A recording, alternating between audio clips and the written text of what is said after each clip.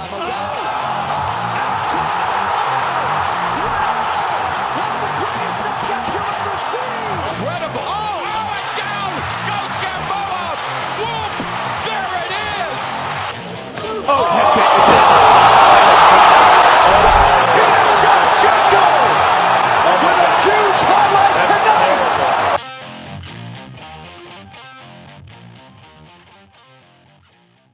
What up, brawlers?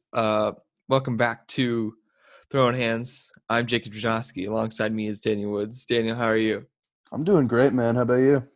Doing pretty good. No surgery scheduled for next Wednesday, so, a little nervous, but what can I say? I'll be better in the long run. I'll sound There you better. go. Anyway, you know what? I didn't make an agenda, so I'm kind of just doing this off the top of my head. We've done this enough to do that, I guess. So, first off, Max Roshkoff, however you say his name, stopped the fight himself. What was your take on the whole situation with the corner and stuff? I think it's a little concerning when you see a corner that is refusing to stop a fight when their guy is clearly out of it. He was mentally, Max Roshkoff was clearly out of that fight when he came back to his corner. And, I mean, it'd be one thing if this was a fight that had been planned for, if this had been on the docket for a while. But this was a guy who had taken this fight as his UFC debut on less than 2 weeks' notice. So in that kind of scenario, you live to fight another day. I get that as a fighter, you want to be able to go out there and fight until you can't anymore. But Max Roshkoff clearly felt that he had gone beyond his physical and mental limits, and his corner being reluctant to go along with that is a little bit concerning in my eyes. Yeah, I'd be concerned if I were Max Roshkoff, because your corner doesn't seem to really care about you necessarily, more to care about the dub or the payday that you get if you kept going. And it just, I don't know, he was kind of a human punching bag in the second round. He was getting kind of whipped around. I don't know, I can't tell you how many headshots he took in that round. And I think it's also kind of a welcome to the UFC moment coming in. How much higher of a level these guys are on. So I don't know. I feel bad for the kid. That I think the corner should definitely reconsider their actions on what it's be one thing if they said, "Are you sure?" and then they canceled it, but they just kept insisting. And then I think Roskopf made the right decision in his mind to end the fight. All right, to some fights. So Modafferi versus Murphy. I predicted Modafferi by submission, and you predicted Murphy by KO, but Murray got the win by decision. What were your thoughts on this one, Daniel? I thought this was a good fight for Lauren Murphy. She's obviously somebody that's got some upward mobility in this division, and it's a division that needs some challengers to kind of emerge in the next couple months, couple weeks, as we continue to have all of these UFC events through the rest of the summer. So I thought Lauren Murphy did exactly what she needed to do, and I think she did some things. Winning this one by decision, being able to take this fight to 3 rounds and still be successful in the long run, I think showed that she is more than just a fighter who's going to go out and try to knock you out in the first round, and that's all she can do. She was pretty impressive here. I really like her going forward, and I like her as a contender in the division. Oh, for sure. And I think what really stood out to me was Murphy's strength. Modafferi had, I don't remember how many takedown attempts in the fight, and Murphy seemed to stuff pretty much all of them. And I think with her strength, that'll definitely carry her far in this flyweight division, because I think, yes, Valentina Shevchenko's light years beyond anybody else in this division, but I think this will definitely carry her to a possible championship contender within the next few months. So what do you think is next for Roxanne Modafferi? I don't entirely know. She's an older fighter. She's been around the block more times than just about anybody in any of the women's divisions, really, for the UFC. She's been around almost as long as anybody. Not entirely in the UFC, but she's fought as a professional for a long time. She's 37 years old and has 41 professional fights under her belt. I think she's obviously somebody in this flyweight division that has to be considered because it is a little bit thin on contenders right now, and she has had some impressive performances during her time in the UFC. So while I'm not sure she's a top contender, she's somebody that definitely has the ability to catch people off guard. I mean, she beat Macy Barber earlier this year. That was a solid fight. She also has a win over Antonina Shevchenko. I'm not sure who the next opponent is for her here, but I think she's got a solid place in the middle of this women's flyweight division. Yeah, I would have to agree there. And I think, we could see her maybe another Macy Barber rematch or someone, Aruha, I don't know how you say her name, or Andrea Lee. That'd be a nice little thing for her. I think what's next for Lauren Murphy is I think we could see her fight Jessica Eye next, somewhere up there in the 5'4" range, Jennifer Maia. I think she really proved herself against a very veteran opponent in Modafferi. What's your thoughts on what's next for Murphy? Yeah, I think Jessica I may be the next option for her, but with Jessica I having missed weight a couple times recently, she may be moving back up to bantamweight.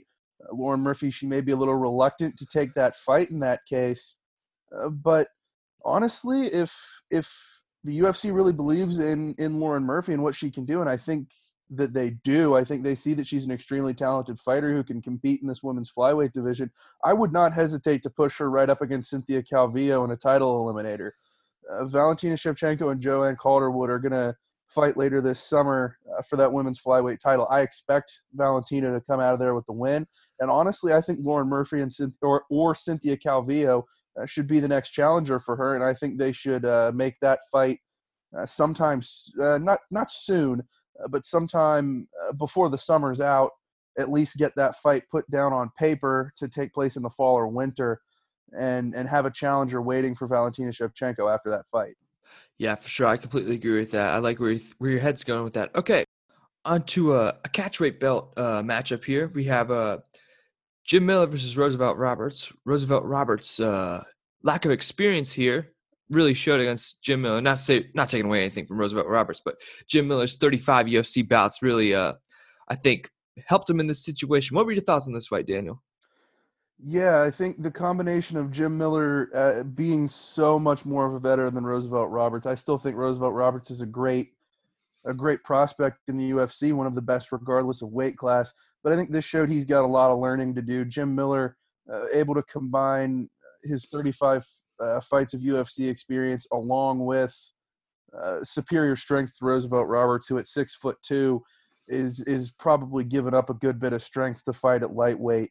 And I think the quickness with which Jim Miller went after him and was kind of able to keep control, even though Roberts nearly snuck out of that armbar, I think it just shows that Jim Miller really isn't going anywhere. He's one of the longest standing fighters in the UFC, and I don't think he's planning on going anywhere anytime soon. He's very clearly not the type of guy that's going to be a top 10 contender, probably not even going to crack the top 15.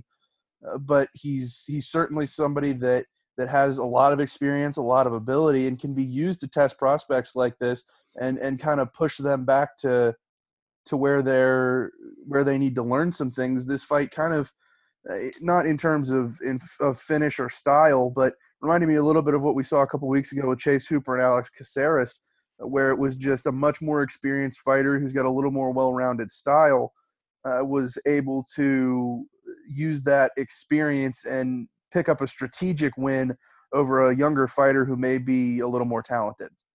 Yeah, I definitely have to agree with you there. I think what you said there, there's a slim chance he might crack the top 15, but he's a winner of his three of his last four.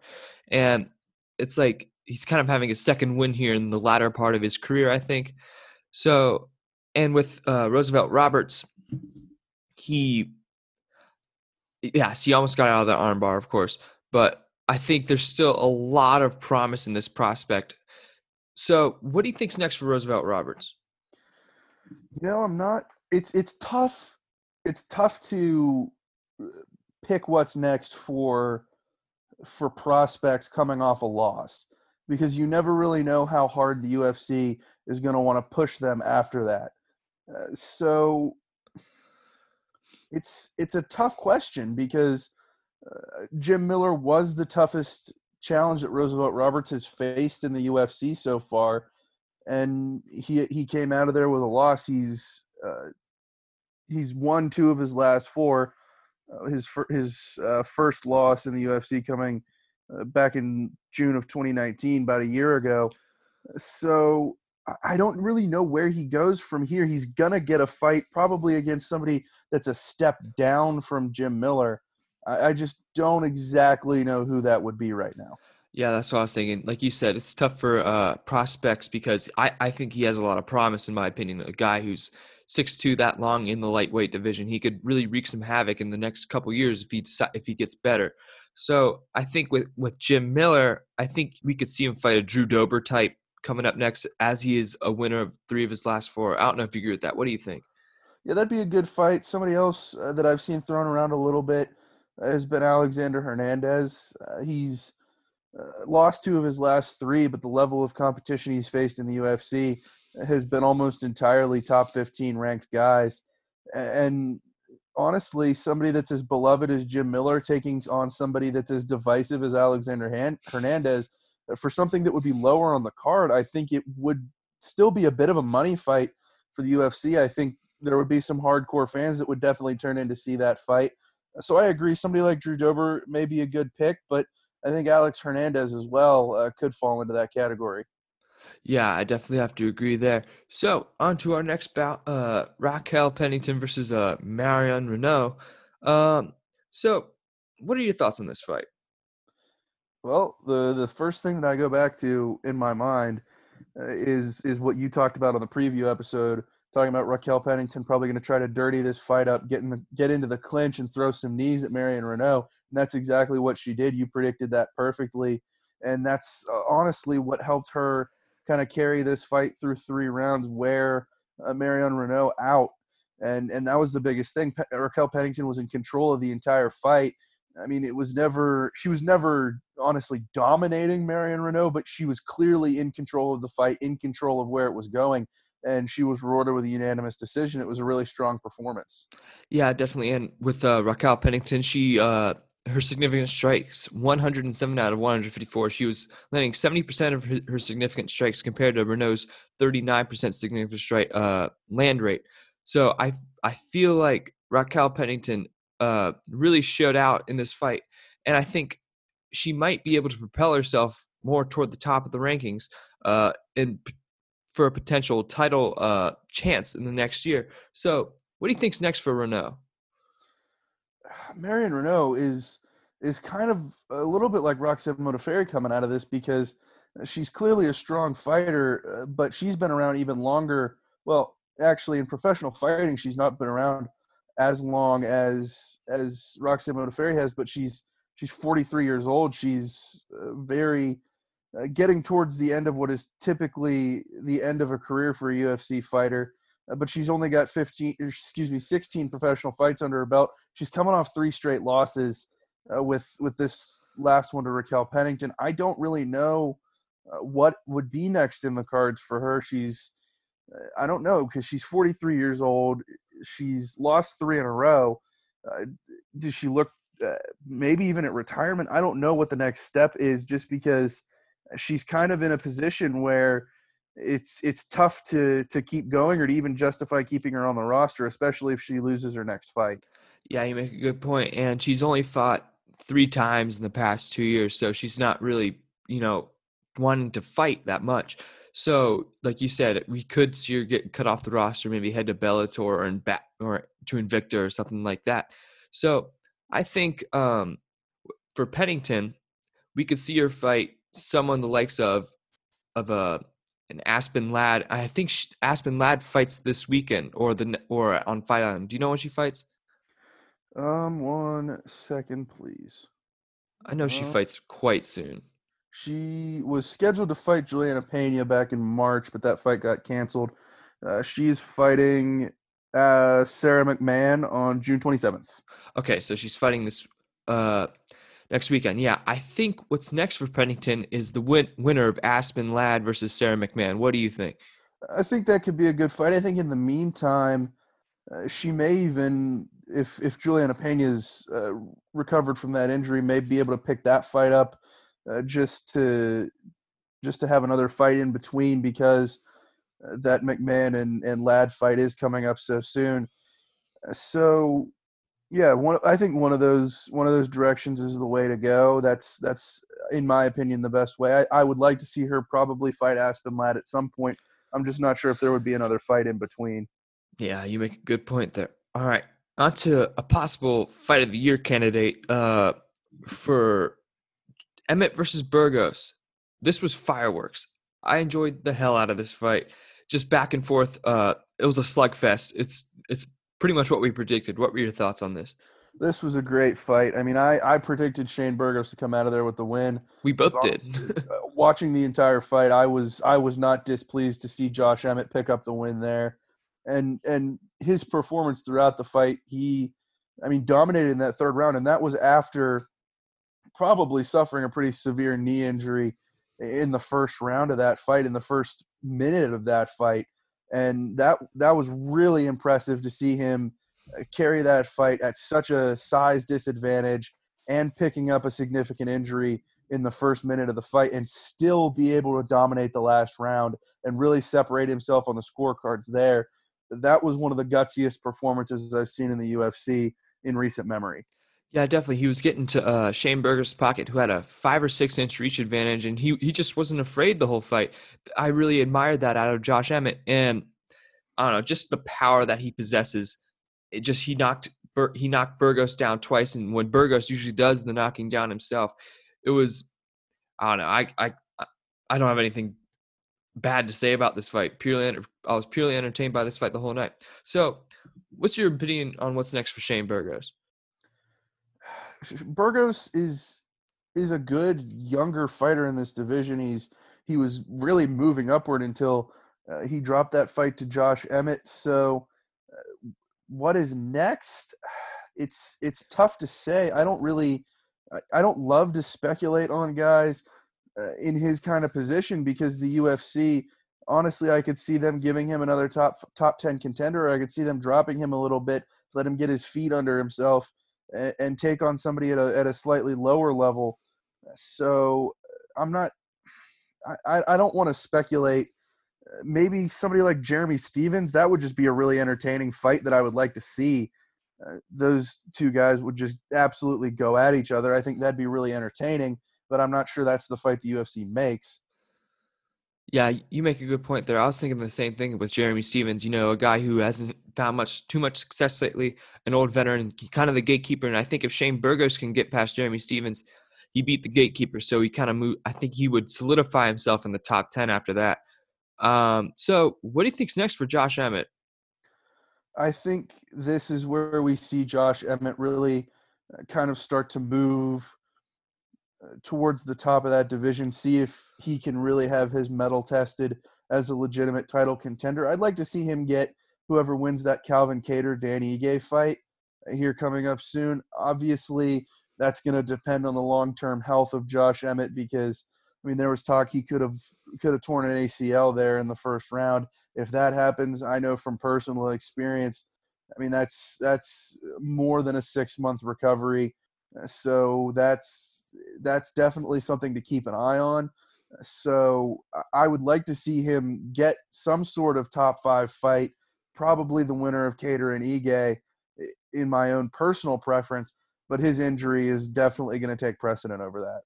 Yeah, I would definitely have to agree with you there. Like you said, knee injuries are no joke. I would personally like to see him fight Yair Rodriguez. Yair Rodriguez is one of my favorite fighters in the UFC. I find him extremely entertaining. So that's obviously my dream bout. But like you said, I completely agree with the Calvin Kattar Dan Ige winner. I think that's probably who he'll get next, contingent on how his knee injury heals. All right, to the main event of the evening, Curtis Blaydes versus Alexander Volkov. We both chose Blaydes by KO, but I wasn't surprised about anything in this fight. What were your thoughts on it? Yeah, I was not surprised by Curtis Blades' style at all. This is really how we've seen him dominate guys with countless takedowns. He set the UFC heavyweight record with 14 in this fight on 25 attempts. I was probably expecting him to at some point break through Volkov's guard and finish him with ground and pound, but I wasn't surprised to see this go the distance. This is what we've come to expect from Curtis Blades. He gets guys to the ground and he rides them until they wear out completely or the fight gets finished. So I think Curtis Blades is clearly somebody that is in the upper echelon of this heavyweight division. He has lost twice to Francis Ngannou, so he has to certainly sit behind him in the pecking order for a title shot, but I don't think he's too far off from being a legitimate title contender in the heavyweight division. Yeah, I have to agree with you there. And the one thing that really surprised me in this fight was that Volkov got a takedown. That's the only thing that surprised me. And with Curtis Blades, yes, it wasn't a pretty performance like we were expecting a knockout, but he got the job done with 14 takedowns, a UFC record in the heavyweight division in one fight. So I think that really didn't surprise me. So what do you think's next for Mr. Volkov? Volkov, I'm not entirely sure. I think maybe he takes not necessarily a step back, but somebody that may be looking to kind of jump up into the next level in this UFC heavyweight division, and that's somebody I think that fought fairly recently in a co-main event. I think he may get matched up with Augusto Sakai soon. I mean, Sakai coming off a win against Blagoy Ivanov, he's 15-1-1, and is really looking for somebody in that top 10 to be able to knock off and start moving up and try to build up towards a title shot. I think Sakai is one of the better guys towards the back end of this top 10. He's not quite as experienced as some of the other guys that are above him, but I think he just needs to get a few more fights under his belt. I think Volkov would be a nice test for him, and I'd like to see that fight. I think it would be a good mix of styles. Yeah, I have to agree there that Augusto Sakai fight would be a very nice matchup for Alexander Volkov, and I think a great chance for Sakai to move up in the rankings. What I'd like to see for Volkov is maybe fight a Walt Harris or an Alistair Overeem. I think that's what I'd like to see. A kickboxing match between Volkov and Overeem would be very entertaining.